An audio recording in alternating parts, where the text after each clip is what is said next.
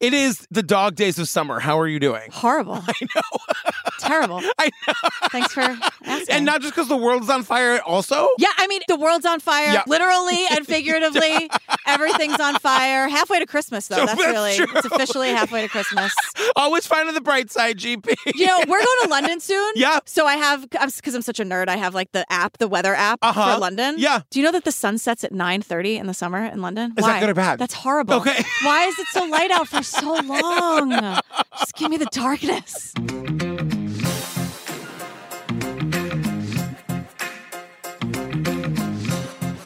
Hi, Jillian Benzavalli. Hello, Patrick Hines. Fam, welcome to True Crime Obsessed. Wow. The podcast where Jillian and I recap true crime documentaries. This is weird. Don't do that.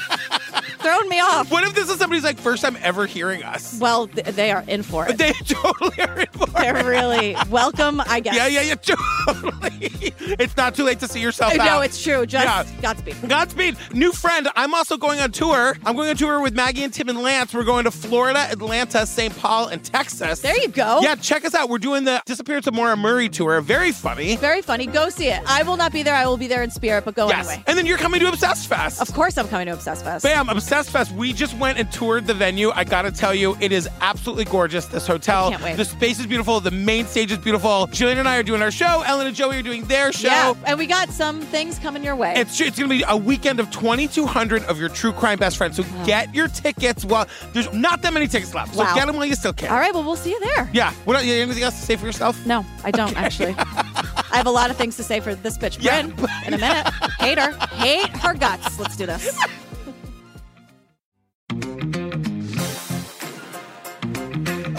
Girl, what are we talking about today? Oh, man, we're talking about the last days of Phil Hartman. It was an ABC News special. I watched this when it came out years ago. Yeah, it came out in 2019. Yeah. That is technically years. When people say years ago, it always feels like around 10, but it's true.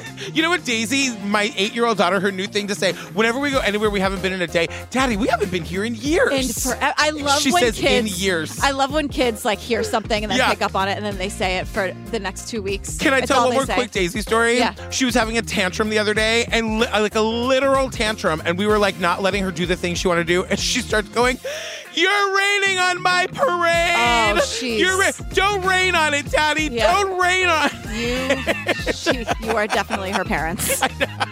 Mike used to say when he was little, he thought "pardon my French" meant like when you just like to preface something, "Pardon my French, but can you please pass the whatever?" Isn't that like the most wholesome thing? Oh, kids are cute. Well, some of them.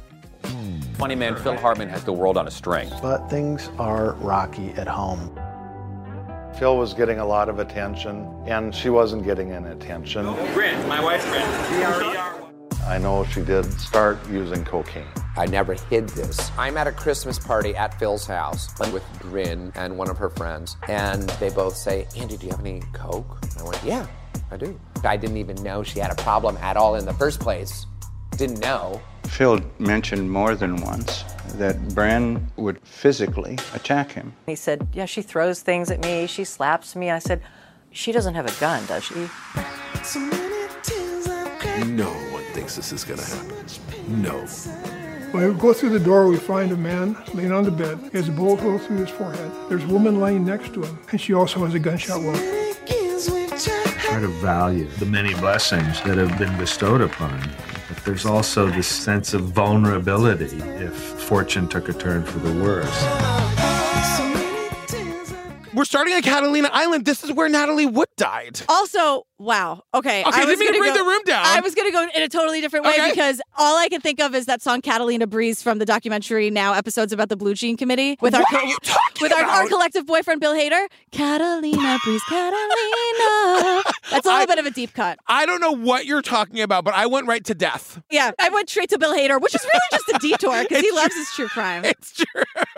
We meet Phil Hartman's friend Britt. He's here. He's here, yeah. And he and Phil were they were best friends and traveling buddies. They just like went up to Catalina Bay a lot. They were so close that his third wife, Bryn, thought they were gay together. Yeah, and Bryn was like, I have no problem with it, but really, we just wanted to get the hell away from Bryn. We all hated her. It's true. I gotta say, back in the day, this guy, Britt, who's the friend of Phil Hartman, was gorgeous. Very handsome. Oh my, he could fill out a t-shirt like nobody. Like, nobody's, pardon my French, but can he fill out a t-shirt?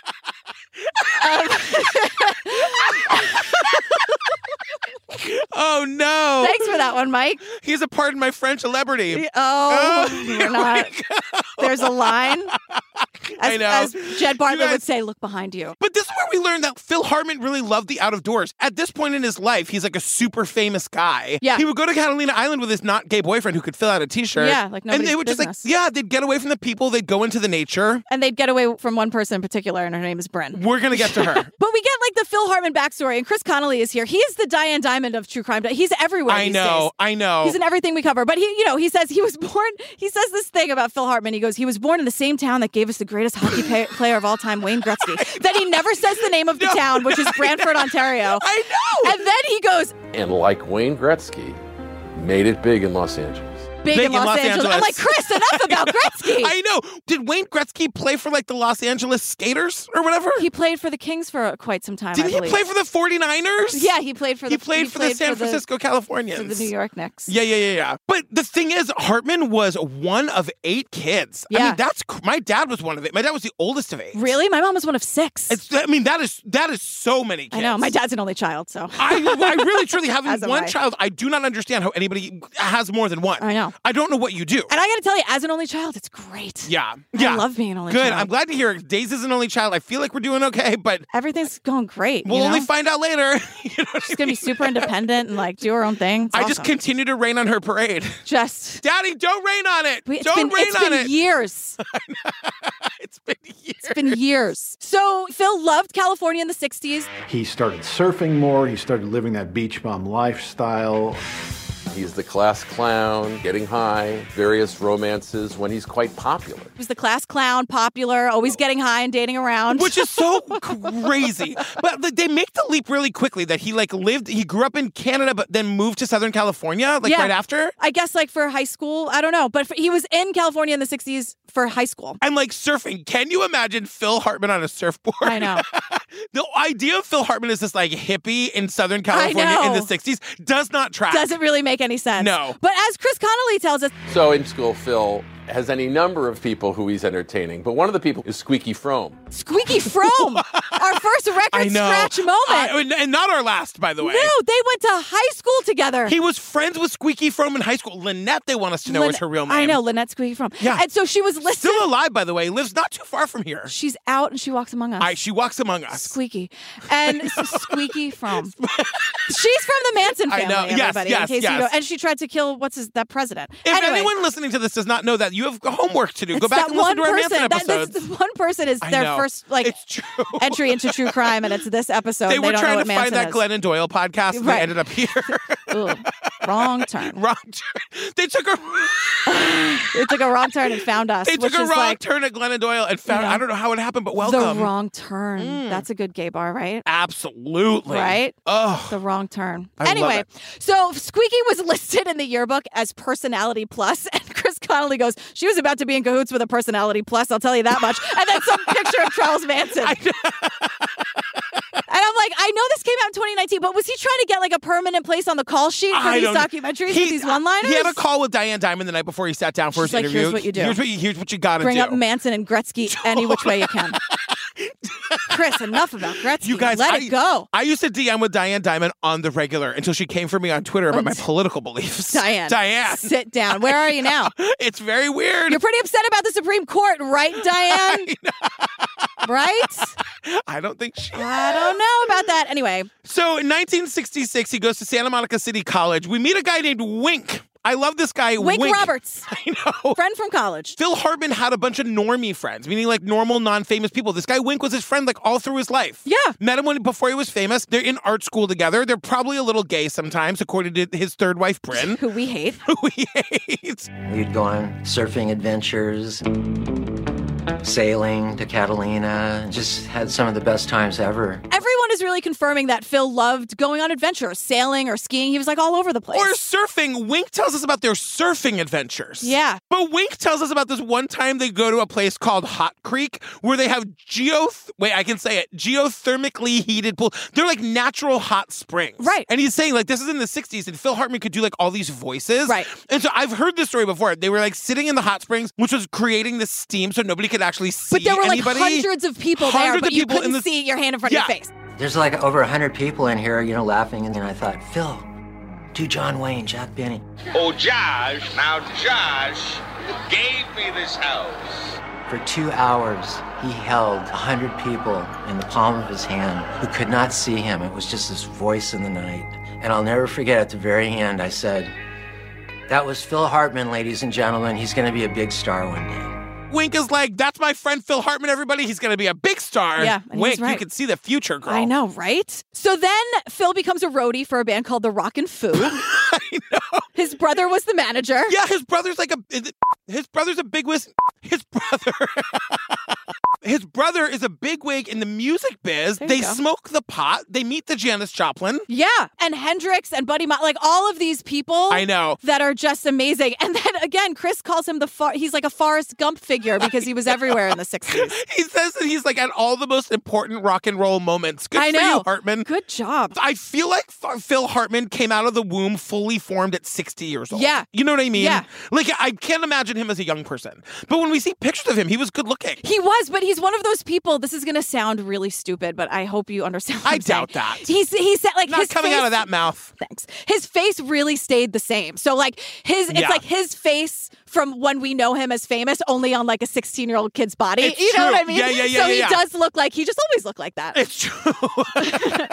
But like as he's getting to this point in his life, it's like the mid to the end of the 60s. He's trying to figure out what he wants to do with his life. He's one of those people, I can totally relate to this, who has like a normal, regular life and is happy, but feels like they're not meeting their like performing potential. Yeah. When I opened the daycare, I remember being like, I'm going to have fun opening a daycare, but I guess this is it for me. I'm kind of a funny person. I've got more to do, but I guess this is it. And that's how Phil Hartman was feeling. And so he like goes out and discovers himself. I've had relationships like that where I'm like, well, I guess I'm just not going to be one of those happy people. Totally. Like shower thoughts of like, wow, I guess I won't have love in my life. That is so sad, but I know. also like, oh my God. When I was in 6th grade and I knew I liked boys, I remember thinking, I'll just marry a woman, but be really open-minded. And be like really sad and depressed your whole life. I'll be sad. Yeah. I know. Just like resolving to like, well, I'm not going to be loved. No.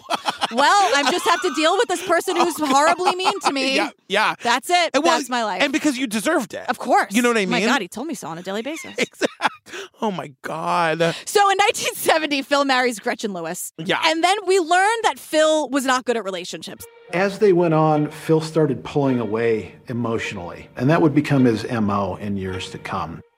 It seemed that Phil fell in love easy, but wasn't very skilled at continuing a relationship.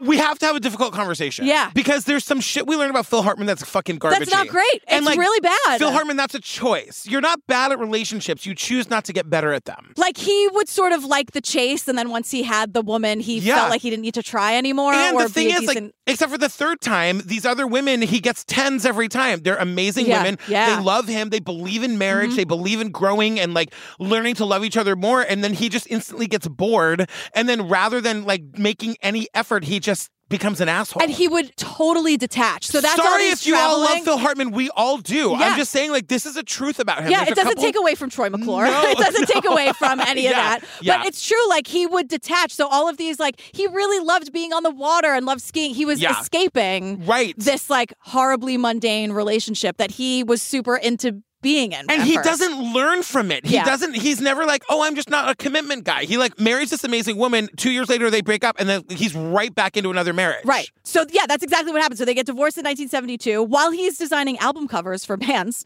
And we're talking about bands like America. Their biggest hit was Horse with No Name. You see, I've been to the desert on a horse with no name. It felt good to get out of the rain. Would we consider that yacht rock?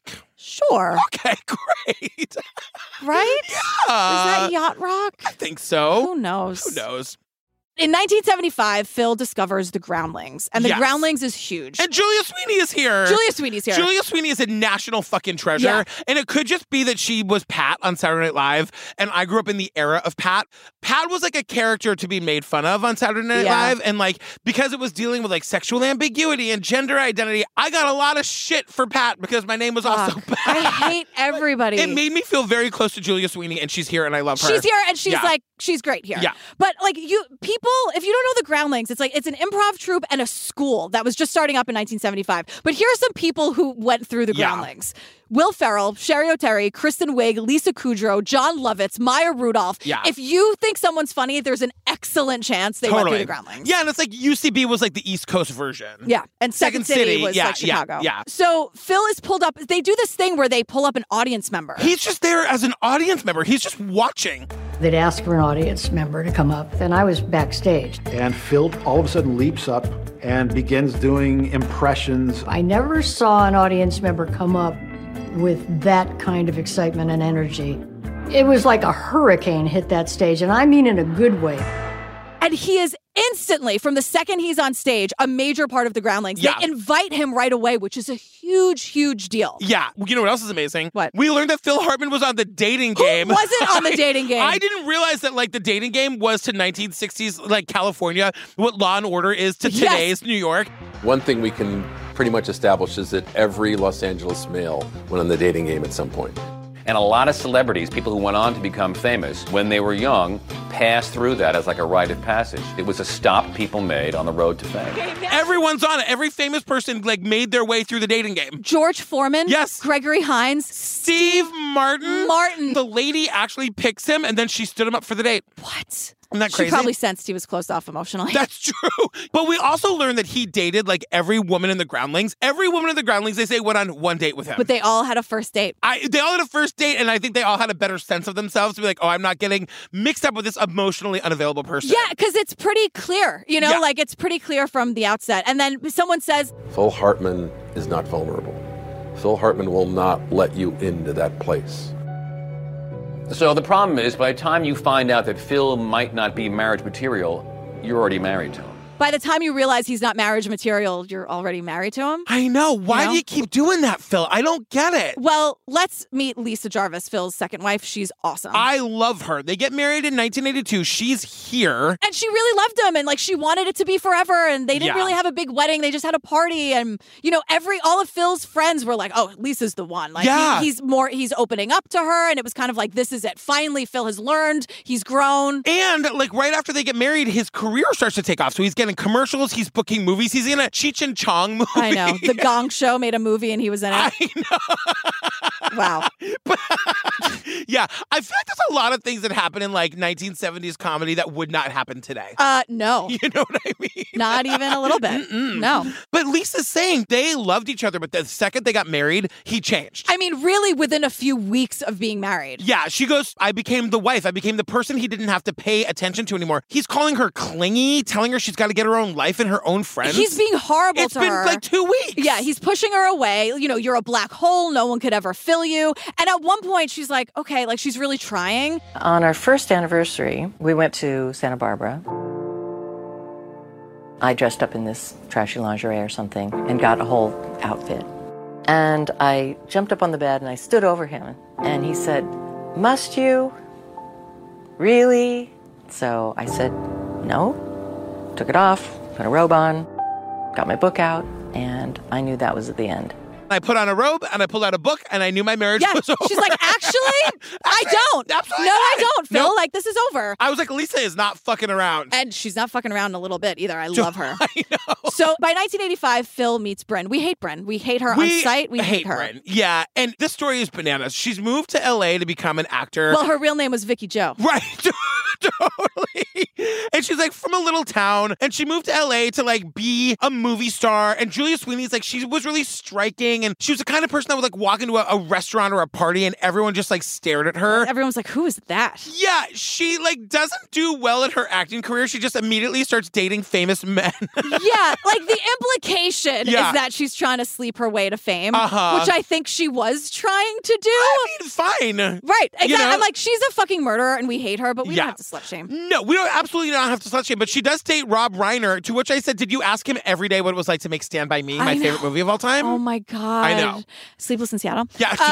But someone says she enjoyed Rob and all of his friends, like Billy Crystal. The word enjoyed. Yeah, but they say the same thing about Phil. They're like, the fact that she had dated a famous guy like Rob Reiner made her more attractive to him. He thought that was a sign of success, which is what we learned. Kind of garbagey. And the thing is, like, he wanted a hot number. She wanted help in her career. Like, they both wanted something from each other. Yeah, and like that can definitely be fun and sexy. Just like, do you all like each other? Right. I mean, because according to like the people here in this documentary, Phil said, you know, like, stick with me, kid. I'll make sure you get those roles in Hollywood. And she's like, okay. But you know what? Also, he just doesn't fucking follow through on that. No. Well, she's also bad. But then he never says to her, like, it's not going to work out. You're not. He just like, he's like, everything. I forgot to ask the director. I know. Like, everything could have been handled better. Yeah. But we meet Bryn's brother, Greg. And Shut the up, first, Greg. Shut Greg up. is a total Bryn apologist, but the first thing he tells us is that she loved cocaine. I know she did start using cocaine, and she would tell me about parties she would go to and how fun it was, and that this cocaine was a great drug, and she had a problem with cocaine. She did too much cocaine. Loved it. And I gotta tell you, I've never done cocaine. I never will, because I know I would love it too. Really? Yeah, because it's one of those things that makes you like even more up. I'd have a heart attack the first time. Oh my God. I've never done it. I never will. I absolutely hate it. It turns people into monsters. 100%. I fucking hate cocaine. Yeah. But their relationship was really intense. Like, it's really intense. It's really fast. Phil's doing the same thing. Like, he's pulling away. They're fighting. They're making up. They're fighting. They're making up. But this is one of those relationships where, like, at least in the beginning, they think that's sexy and fun. I know. It's never. Chaos does not equal fun, everybody. No, and I've said this on 100 podcasts. I had a relationship like that once, and I thought it was like the height of passion. No. And it's not that. Sometimes I look at my relationship with Steve, and I'm like, this is so boring and perfect. I love it so much. Yeah. I'm so bored. And I'm it's so happy. Yeah. I'm deliriously happy. I just could not fucking love my husband more. I know. Even though The we're best. bored 30 to 40% of the time. Yeah. Great. So in the middle of all this chaos, Phil gets on SNL. It's 1986, and he's on Saturday Night Live. And weirdly, I guess his like audition tape, you can just watch it. You know what I hated about it? He's smoking. I know. Why He's do doing a people bit. I know. that? You can see a lot of audition tapes from SNL. Oh, is that right? Yeah. I think that's great. My favorite bit that he does, he goes, I can also do any dialect. Go ahead, call out a dialect. I don't do that. French. No, I don't do that. Yeah, no, I don't do that one. And that's the bit. That's a new bit I'm doing at our live show. Oh my God, that's so good. But at the time, SNL was not doing great. It was known as Saturday Night Dead. They had a really bad year. Madonna had to come on and apologize and do this bit where she's reading a note from NBC. Which is hilarious, Yeah. Madonna, because they're doing that whole JR, the whole thing was a dream thing. Yeah. And like, they're apologizing for the season before. The season that he's starting on, they say like brought in a new golden era of Saturday Night Live. Because the cast had Phil Hartman, John Lovitz, Dana Carvey, Jan Hooks. Yeah. Like a lot of heavy hitters. Yeah, Nora Dunn. The thing is, they didn't mention any of the women. When they're like a new golden age or SNL, they named all the men. Yeah, I made sure to throw Jan Hooks in there because I liked her. But Phil played a wide range of characters, but he was also on the writing staff. So he was playing, Johnny Cash, Frank Sinatra. His Frank Sinatra is incredible. It's really he good. leans into the fact that Sinatra was a dick. So he's like, he's just like rude to people as Sinatra. You don't scare me. I got chunks of guys like you in my stool. Televangelist Jim Baker. And we need their emotional and financial support now more than ever. Ed McMahon. You are correct, sir. Yes! He also did that Frozen Caveman Lawyer, which I forgot about until today, which is fucking hilarious. And Ed McMahon. But someone goes, he even goes on to play Jesus. And I'm like he worked his way up to that coveted role. You know what I mean? You don't want he just did it. He just talked in like a very slow, monotone voice. You put on a robe, anybody can be a Jesus. Right, come on. The beard, let's go. So Bryn and Phil get married in 1987, and Bryn would show up to SNL pretty frequently. So you know better than I do. Is that a thing? Not really. Because again, Bryn wants to break into the business, right? And again, Phil is not saying to her, like, honey, this is like a work thing. Could you not? Yeah. She's showing up looking all sexy. Julia Sweeney's like... She didn't go somewhere to fade into the background. She wore bright red clothes. Her legs, she showed as much of her legs as she could. She was wearing like pretty revealing clothing, but she would flirt with all the guys and sit on their lap. Someone says play with their hair and their ears. But the thing is, like, if that's inappropriate behavior, why is nobody telling her? Because I think Julia Sweeney even says, like, it was SNL. Everyone was blowing coke and being inappropriate. Yeah, because my thing is, like, she's a monster for many reasons. I don't think her, like, using her sexual wiles to, like, be noticed by the SNL writing staff is one of them. No, but it's just rude and disruptive. I agree. You know? But, like, if it were Steve, if, like, I were on SNL and Steve were showing up in skimpy outfits sitting on the writer's laps, I'd be like, babe, not the place. But Phil leaned into it. Right. Like, he would sort of use it as, like, can you believe that, like, this hot number's with me? Exactly. And that's why I'm saying, like, it's inappropriate and weird, but, like, also not her fault. Right. You know what I mean? But it was, like, really disruptive to what was going on at work. So, like, you know the SNL opening segments where they're always out in New York City somewhere? These are my favorite where it's like, Phil Hartman. Yeah, and he's like, oh, who, me? This is a banana story. You got to tell about the earrings. Right. So he's sitting, if you remember. You see Phil full face at a diner, and there's a blonde woman sitting across from him. That's Bryn, the back of her head. She tried to turn her head and get her face on camera, and the director said, no, just look at Phil. So that's why her earring is dancing back and forth. That woman is Bryn. Yes. And she kept trying to turn her head to be on camera, like wave to the camera when Phil did. Yeah. And the director was like, Bryn, look that way. This isn't about you. Yes. It's Phil Hartman's intro. And so if you watch closely, her earring, it's gigantic, like long dangly earring. It's only like a 1 second shot of Phil Hartman. It's as long as it takes for Don Pardo to say his name. Exactly. You know what I mean? It's so fast paced and it's meant to be. Right. But if you watch it again, her earring is moving. It's like dangling. Swinging, yeah. Because she kept trying to turn around. Yeah. And like that's the best take they had. Totally. Like for those 2 seconds, they're like, we got her. We got to use that one. We got the back of her head. Isn't that wild? When he pointed that out, I was like, oh my God. Go back and watch it. We'll post it in the group. Because how many times have you seen that in your life? 1,000? Right. And, and you like, missed oh my it. God, the earring is dangling. Crazy. Oh my God. You think maybe she's laughing, they're talking, you don't think that's the reason. Totally. But she was really desperate and really obvious. At the end of Phil's second season, Bryn and Phil have their first kid, Sean. Okay. We're back with second wife, Lisa. Yeah. The one that was like with the sexy lingerie that we they love were only her. married for a year. She's still friends with Phil, writes a congratulations letter to Phil and Bryn, and like signs it, much love, Aunt Lisa. Offers to babysit, a lovely congratulations on the new baby card. And it's like bananas. She's like, I got back a letter that was hair curling, fury, rage, and death threat from Bryn. The gist of it was, don't ever get near me or my family or I will hurt you. Never, ever, ever come near us. You will be sorry. It's 2 pages long, but I love this, though. Yeah. Because in the letter, she's threatening to kill Lisa, the ex. Yeah. Never talk to Phil again, blah, blah, blah. You know what Lisa does? She picks up the phone and calls Phil.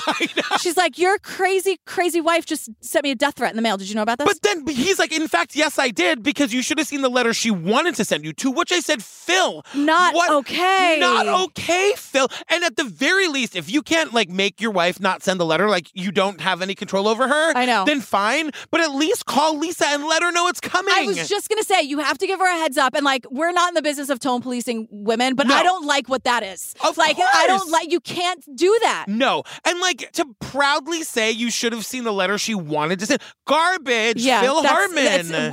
It wasn't right. He should not have done that to Lisa. Absolutely not. And she says, I didn't speak to him or see him for many, many years. Right. So of course, Bryn got exactly what she wanted. Exactly. So after a few years, SNL adds some younger cast members like David Spade, Adam Sandler, Chris Farley. And also, Phil in 1989 wins an Emmy as part of the writing team. Like, they're saying he's on top of the world. And he was known as the glue. Like, there's footage of Chris Farley calling him that. I don't think he loves it. Right, because what they're saying is that, like, he's not the funny one. We're the young, funny ones, but Grandpa holds the show together. Right. You know, it's like Chris Farley as the motivational speaker throwing himself onto a table. It was sillier, a lot more physical, and that's really not what Phil's style of comedy was. Right. But then Bill Clinton comes along. So changes everything. Yeah. I mean, like, these fucking politicians are the gift that just keep on giving. Right. Especially when you can do an impression that's so good. I mean, like think about like his Bill Clinton or like Tina Fey's Sarah Palin, you know? Yeah. So, like, he was on top of the world, but his personal life was a mess. Yeah, and so in 92, their second kid is born. And, like, this is where my heart just breaks. Yeah. Because I'm like, I forgot there were children involved in this. Yeah, so it's Sean is the boy and Bergen is the girl. I looked up Bergen today. She's on Instagram. Yeah. You know what her job is? What? She's a consent culture advocate. I love her. I could sob right now thinking about her. Yeah. Thinking about these kids. I know. It is so fucking brutal what happened. I know.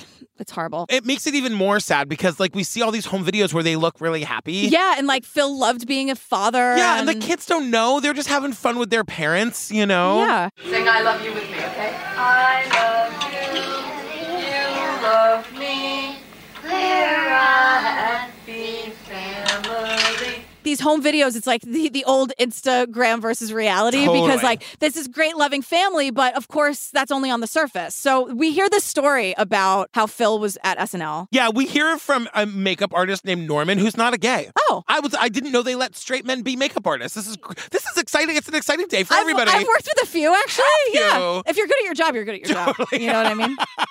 I think that straight men should be allowed to be controversial. Okay. I think they should be allowed to be whatever they want. Especially the white ones. I think that we really should make room to let straight... I can't even joke about that right now. I know. I can't even joke about that right now. It's been a tough time. Can you imagine if you were that kind of person? We would not be here. We wouldn't do any of this. I would still be talking about that one time I met that guy I hate so much.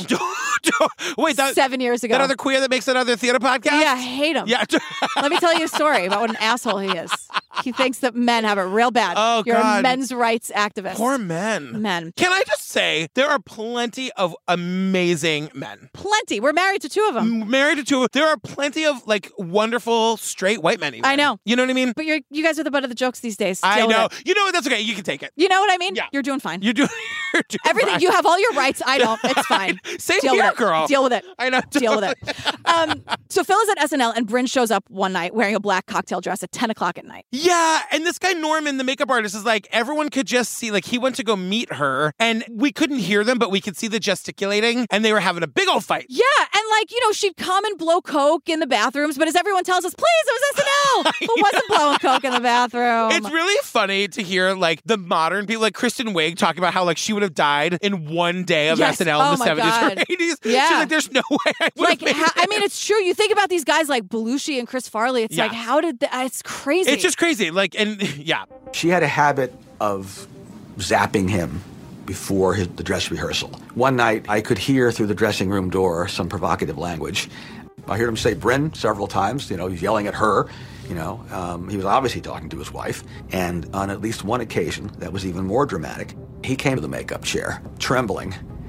Just trembling. He was white as a sheet. We learned that Bryn does this thing that abusive people do, like abusive partners do. They don't focus on this, but I'm glad you caught it too. Bryn has a habit of starting fights with Phil right before showtime. Yeah. And abusive people do this. They want to ruin anything that brings you happiness in any way. So then your big thing then becomes about them in some way. Exactly. So like she would pick a fight. She'd show up and wear this dress or whatever and pick a fight. And then like that would be on his mind during the thing that makes him happy and what makes him famous because she's jealous that he's famous. And so the problem is there's a rational argument on both sides that neither one of them is having. She feels like he works too much and she's jealous of his fame and success and he loves his job and wants to work and wants to provide for his family. And they can't just have that conversation. Because the thing, she's so obsessed with the fame. Yeah. Also to be like a mom of 2 kids, like that's a really fucking hard job. Yeah. The fact that he's not home to help with that at all, I'm sure there are days she would trade the pool for like a nap. Yeah. Bryn. Don't make me defend her. You're doing it. You're digging this hole. I say it every week. So, yes, Phil has a very, very busy schedule. The SNL schedule is notoriously brutal. I'm not saying it's right, but like that's what it is. Yeah. Now, on top of that, he gets a gig on The Simpsons. Right. He's Troy McClure and Lionel Hutz, I obviously. wrote, this is going to mean something to Jillian. I have no idea what they're talking about. That clip that they picked. You may know me from such self-help videos as Smoke Yourself Thin and Get Confident, Stupid. Get confident, stupid. That get confident, stupid is like, oh God, it's just so good. Like Lionel Hutz, there's this one episode where just watch we're doing it. this now. We're doing this now. Okay. I'm not going to do the whole thing. Great. But Homer sues a seafood restaurant because they said it was all you could eat and he like ate them out of house and home. And then anyway, Lionel Hutz represents them and you should just watch it. Wait, give us a line or two. So it's not a Lionel Hutz line, but they... Well, yeah, okay. So Marge is on the stand. We're doing this. We're digging in. So Lionel Hutz is defending Homer, saying like it was not all you can eat. You promised all you can eat, and it's not. So Marge is on the stand, and he gets her to say, he's like, and where'd you go after the restaurant? And she goes, we went fishing. And he goes, now does that sound like a man who had all he could eat? And he calls Homer like, Homer, you might be the greatest American hero. We went fishing. People who love The Simpsons are just a special bunch. There are a couple good years, and I got to tell you, when Phil Hartman, Phil Hartman left, there are a couple of really good classic. John Lovitz has a great episode of Streetcar Named Marge. They're great. Some of them are really good, where he plays a director. Oh, it's so good. Can we move on? Yeah. Okay. I love you so much. It was really good. Anything to give me a little bit of a smile these days. True. I'm going to go home and watch some Lionel Oh, Hutz, that's great. Troy McClure. I'm going to go home and watch Rachel Maddow talk about the insurrection more. She is She's so mad. angry. God bless her. God bless her. We need it. I know. The righteous anger of Rachel Maddow, the one-man show by Patrick Hines. Keep it going. Keep it coming, Rach. So anyway, now Phil is trying to do something for Bryn. He's trying to raise her profile. Phil gets invited on the Howard Stern show, and he brings his wife. Right. So Howard Stern used to film a lot of these episodes. I forgot that. And so Bryn makes sure to talk shit about all his ex-wives, by the way. She uses this opportunity not to talk about like her career, but to shit on the ex-wives. Well, and Howard is saying like, if he screws up this marriage, then there's something wrong with him. Oh, Did you ever meet the other two wives?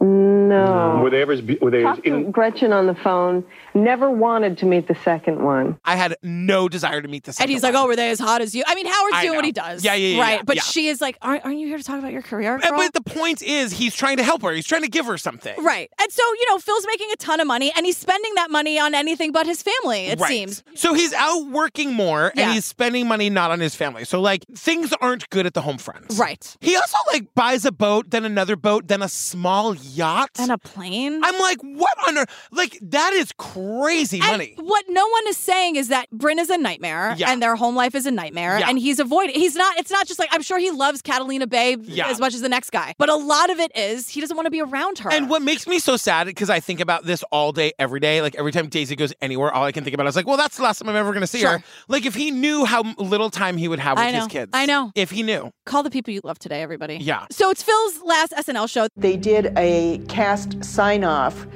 to the tune of So Long Farewell from The Sound of Music. So long, farewell. And after the end, there were just two characters remaining on stage, and one was Chris Farley and one was Phil. Goodbye. It was one of the memorable moments that anyone of that era would remember. So in this SNL, when it's like Phil Hartman and it's like it ends with Phil and Chris Farley, neither one of them are crying. I know. Phil just looks like all they can think about is the after party. But they're like hugging each other and like holding each other. It's very sad. Not sad for them though. You know what I mean? Like everyone made the choice that was right for them. But now knowing what happened to both of them, it's like it's this weird time capsule. I know. Like within a couple years, they'd both be gone. It's so it's like, oh my God. And then somebody says like, well, nobody was surprised about Chris, but everybody was shocked about Phil. Yeah. Guys. We can't do that. We can't do that. Yeah, no, don't do that, everyone. So he wasn't on SNL anymore, but that means he was just like busy doing other things. Phil was on Letterman 13 times. So that gives you an example of how highly thought of he was.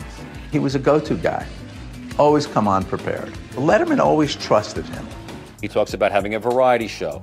Well, I'm going to do my own show for NBC, The Phil Show, which will be a sketch comedy show. He's going to do his own sketch show, The Phil Show. Yeah. The other thing that Phil Hartman is working on is like a sitcom. And the whole idea is that he's going to be the man and there's like a woman character. And like the writers just want to write the woman character for Jan Hooks because like they're huge fans and she's so great. And they played so well together on SNL. They were always opposite each other. And so Phil's like, how about my wife? And the writers say, well, is she funny? He said, in her own way. And we thought, uh-oh.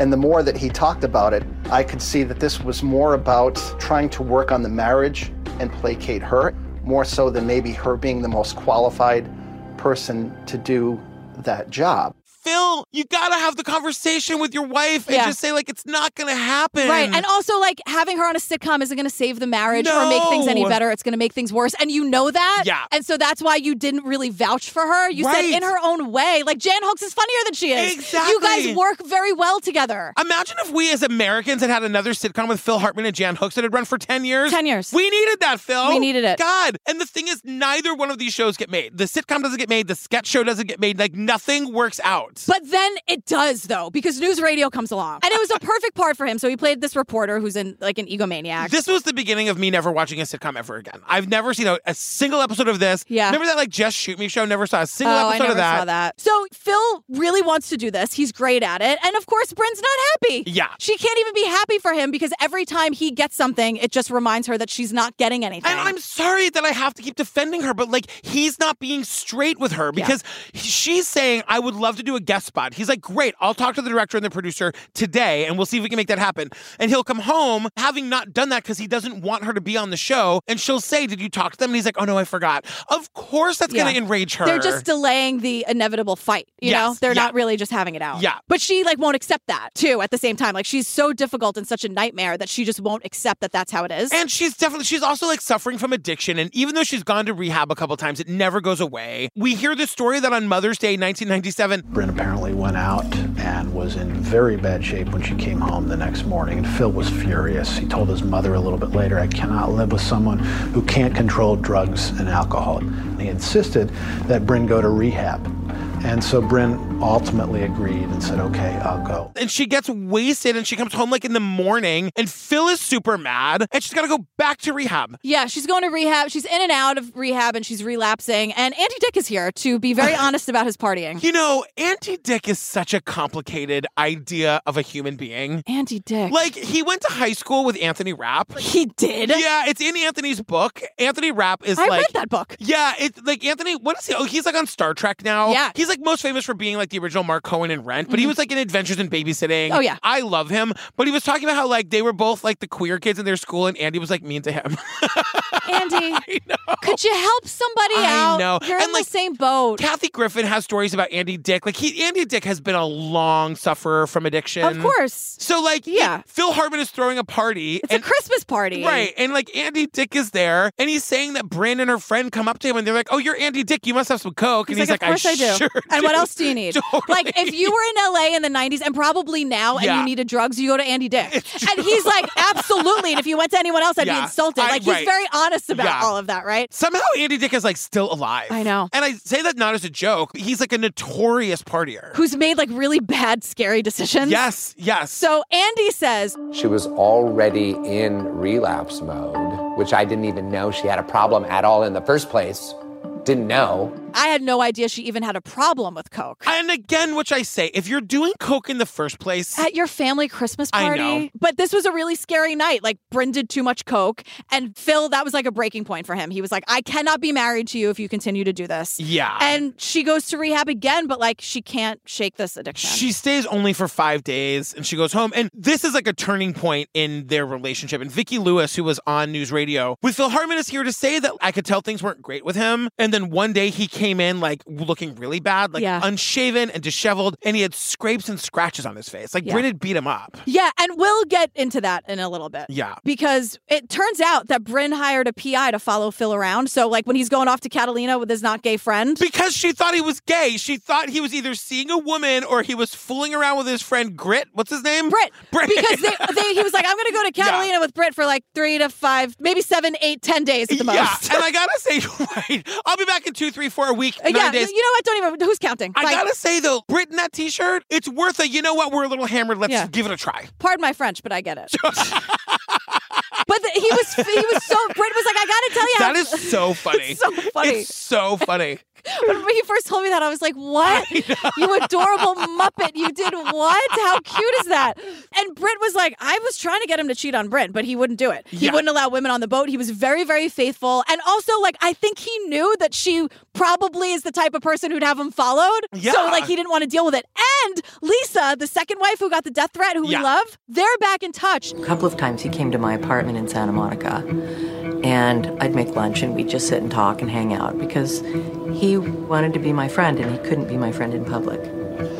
And he said, I have to kind of sneak in. He'd wear a hat and glasses and he'd park in side street and he'd sneak into my apartment. Bad PI that you hired, Bryn. It's true. They didn't get this on camera? No, and to be clear, he's going to her house for lunch. Like, he's not like going for any sexy time. This is not healthy that you have to wear a disguise to go see somebody that you want. I know it's an ex and that can be complicated, but that's not what this is, You know, Bryn. I'm just trying to think about this because it's like, I understand people who can't get divorced because they don't have the resources. What are they going to do? Like, who's going to move where? We can't afford to buy two houses, whatever. Yeah. They have all the resources they need to just be like, you know what? This isn't working out. And I think Phil, for all of his how bad he is in relationships. I think if he would do the right thing for the kids. I don't think he'd have her out on the street. He had a ton of money. In California, she gets 50% of what is his. And as she should. Yeah, I think he would do right by her. I don't think if it was going to be an ugly divorce, it would be on her. You know, but I mean, like if he wanted to make it complicated, I don't think he would have.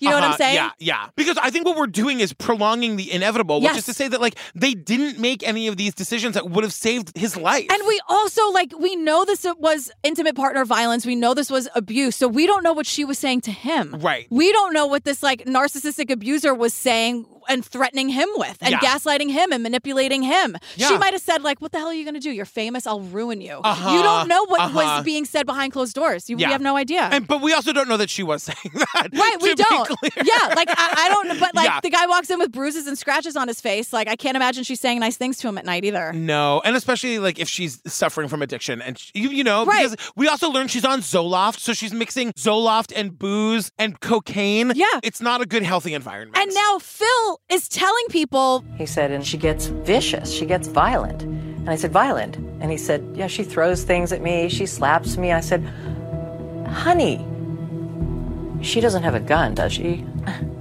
And he said, oh, yeah, she has a gun. She has a gun for protection. And she's like, does she have a gun? And Phil goes, of course, it's for protection. Yeah. And Lisa's like, Phil also had a gun.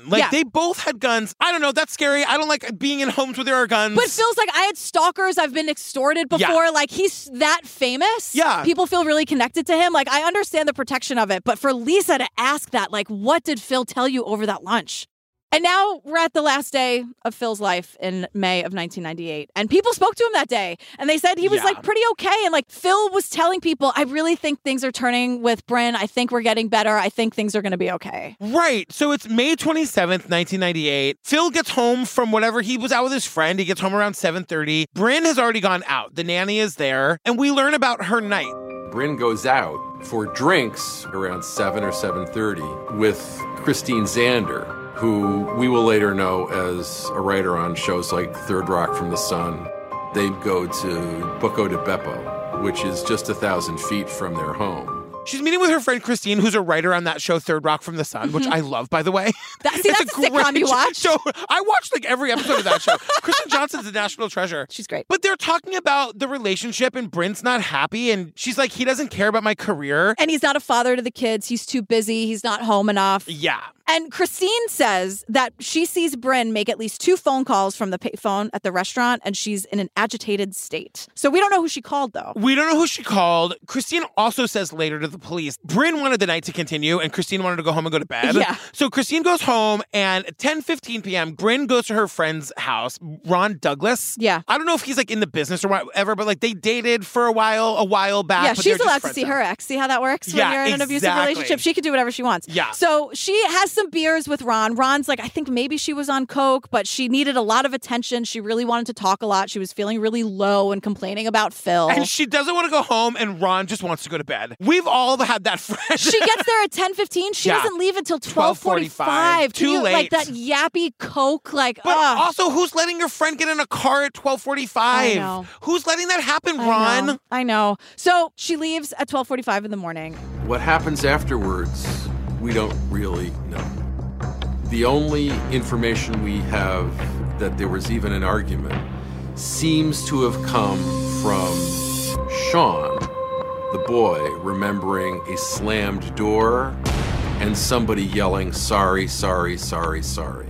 And so all we know now is that something happens. Yeah. And Bryn fires 3 shots into Phil Hartman, who's laying in bed. Yeah, the idea is that they've had a fight and he's gone to sleep because that's his pattern. He would just say, well, I'm not dealing with this, and he would remove himself and go to bed. And so because he was shot in bed when she killed him, that she picked a fight. Yeah. He said, no, I'm going to sleep. She was high and she went in and killed him. So I thought she immediately took her own life. This was mind-blowing to me what happens next. So remember, she gets home at 12:45, or she leaves her friend's house. Yeah. Let's say they have this fight. She probably killed Phil Hartman at around 1:30, let's say. Yeah. At 3:45 a.m., Bryn goes back to Ron's house, the guy who just wanted to go to bed. So this was not like a murder-suicide, like it happened and then it happened. Like she kills him, is in the house with the body for a couple hours. What? And then gets back in her car Probably and drives... drinking more, blowing more coke. 100%. Drives back to her friend Ron's house. Ron is so annoyed, by the way. Right. The last thing he wants to do is deal with her drunk high ass. And she's in her pajamas. Yeah. So I guess she changed. I mean, obviously she did. Yeah. But she barges in and she says, I killed Phil. I don't know why. He hears these words and doesn't believe them literally. It doesn't sound real. So Bryn is looking for something in her purse and a gun falls out. She's rifling through her bag and a fucking gun falls out. on this guy's living room floor. Now, at 3:45, she goes to Ron's house. 5:45, so 2 hours. Yeah. Ron takes the gun, puts it in his trunk. He Yeah. doesn't want to be anywhere near this thing. And Ron and Bryn together drive back to the mansion. Which is like, what was happening for 2 hours? I don't know. For 2 hours. I don't know. And so Ron sees that Phil Hartman is dead, and he calls 911. And Bryn just keeps saying, yep, I killed him. I don't know why. And it's crazy. So he's in the hallway, and she's in the bedroom, and he like steps out of the bedroom to call the cops, and then tries to open the door to the bedroom. The bedroom door is locked. She's locked herself in, and she's hysterical. And she's hysterical. And now he's on the phone with the cops. We hear this call. The cops are like, Was this on purpose, or is this an accident, or what? Do you know what happened? I have no idea. She was in that house, and she was drunk. She said she had killed her husband. I didn't believe her. Where's the weapon now? It's in my hand.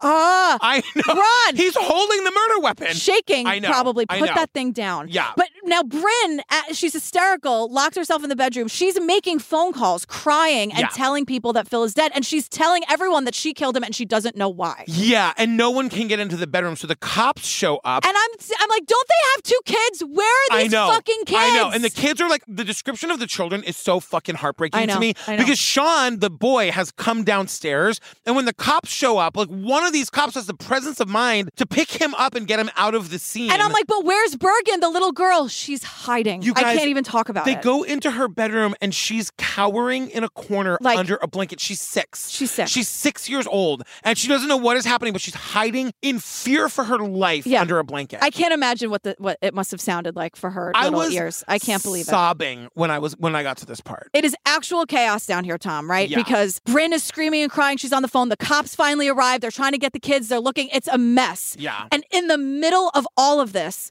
there's a gunshot because Bryn has turned the gun on herself and she took her own life. Yeah. So, like, and everyone is just like, what the fuck? It's like that scene in Mad Men where Betty's like watching the news and she's like, what is going on? When they like kill Jack Ruby. She's like, what? Like, the cops are like, wait, what? We're still dealing with what? And, oh my God. Yeah. And like, no one can believe it. And everyone's trying to figure out why. And John Lovitz, who was Phil Hartman's best friend, is blaming this all on Andy Dick. Which is bananas to me. Vicky and I are driving out of the parking lot, and John Lovitz stopped us and leaned in and whispered in my ear, I know you killed Phil Hartman. I was like, what the hell are you talking about?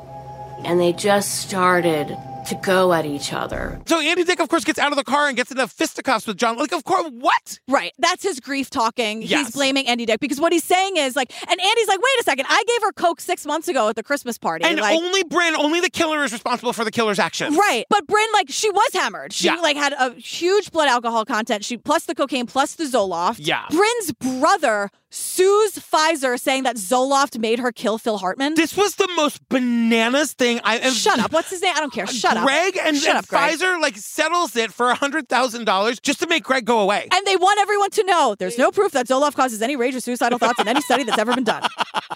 Yeah, it's real fucking crazy. And like in the end, right before she turned the gun on herself, Bryn called her sister in the Midwest and was like, raise my children and tell them that I love them. And someone says, like, they have some clinical psychologist or something. And he says, to make arrangements for your children's care when you know you're going to be dead in a few minutes is actually the actions of a rational person.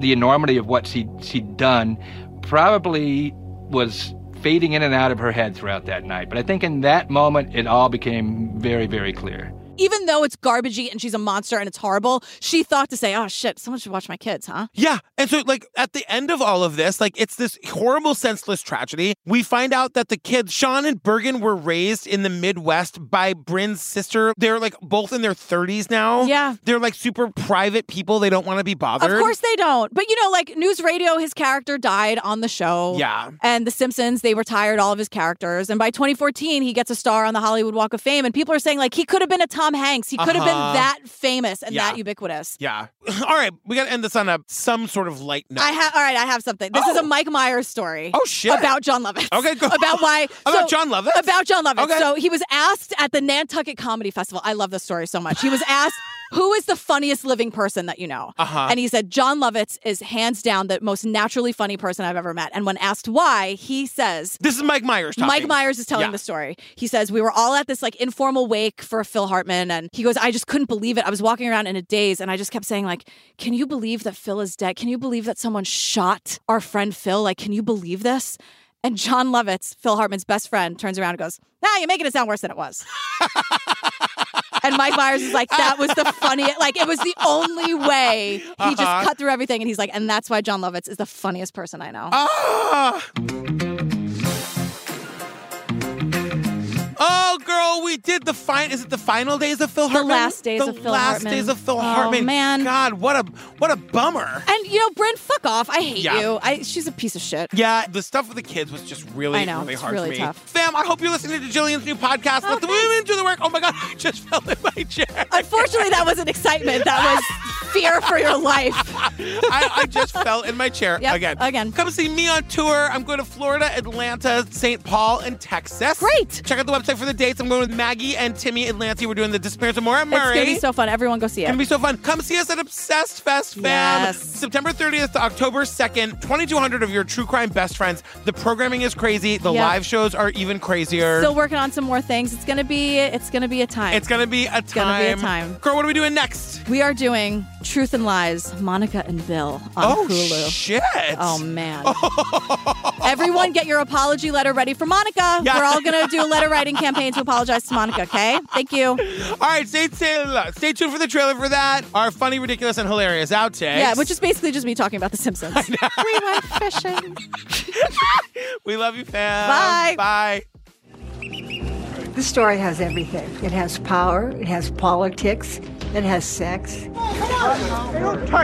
A navy blue dress with the president's semen stain on it. There was a fascination about it, and there was a fascination about Monica. She was a White House intern, and he was the president of the United States.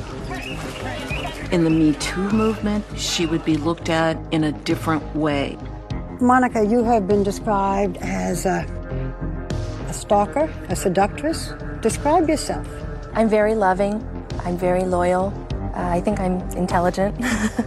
If the Monica Lewinsky scandal happened today, with this Me Too movement, Bill Clinton wouldn't be president of the United States. You realize she was just a kid, and she was caught up in one of the biggest scandals in American history. Do you remember in that episode, it was the Shaw Shocker episode? Yeah. Jillian looked at me dead in the face. She goes, you have to stop it. And I feel like everyone saw it. I know. Too. Like I was scared. I got frightened. You just can't keep doing that. No, it was kind of. Sometimes with you, I got to push to the limit until you yell at me, because then that's the funniest moment. And that was yelling. Yeah, right? Totally. That's how we fight. Can we talk about this house in Encino for a second? Yeah. So if you've ever seen any of the footage of like the murders, you know what this house is. I thought you were going to say, if you've ever seen Encino Man. Which I have not, by the way. Really? Hashtag save Brendan Fraser. Oh, you'd like it. I bet I would. It's silly. Yeah. You know, it's like, and that kind of 90s California talk. Totally. It's like, you'd love it. Doesn't spend it with her family. I was going to say, wait a second. They're not spending that day together. She's out getting hammered. You know what, though? It's the one day off she gets because he's working nine days a week. That's true. I've heard a lot of mothers on Mother's Day, they prefer, like, it's their alone day. Yeah. Or, like, I've heard of mothers, like, spending a night in a hotel by themselves on Mother's Day because it's like, no one's asking me a fucking question for once. Surfing is so hard. I can't even imagine. It is so hard. It's impossible. It's one of those things that I'll never, it's like when I complain about, like, how parenting is hard, you're like, I'll never know. I'm never going to know. I will never, ever know how hard surfing It's is. so hard. Anything else you want to say about it? It's just really hard. Great job if you can do it. I don't know.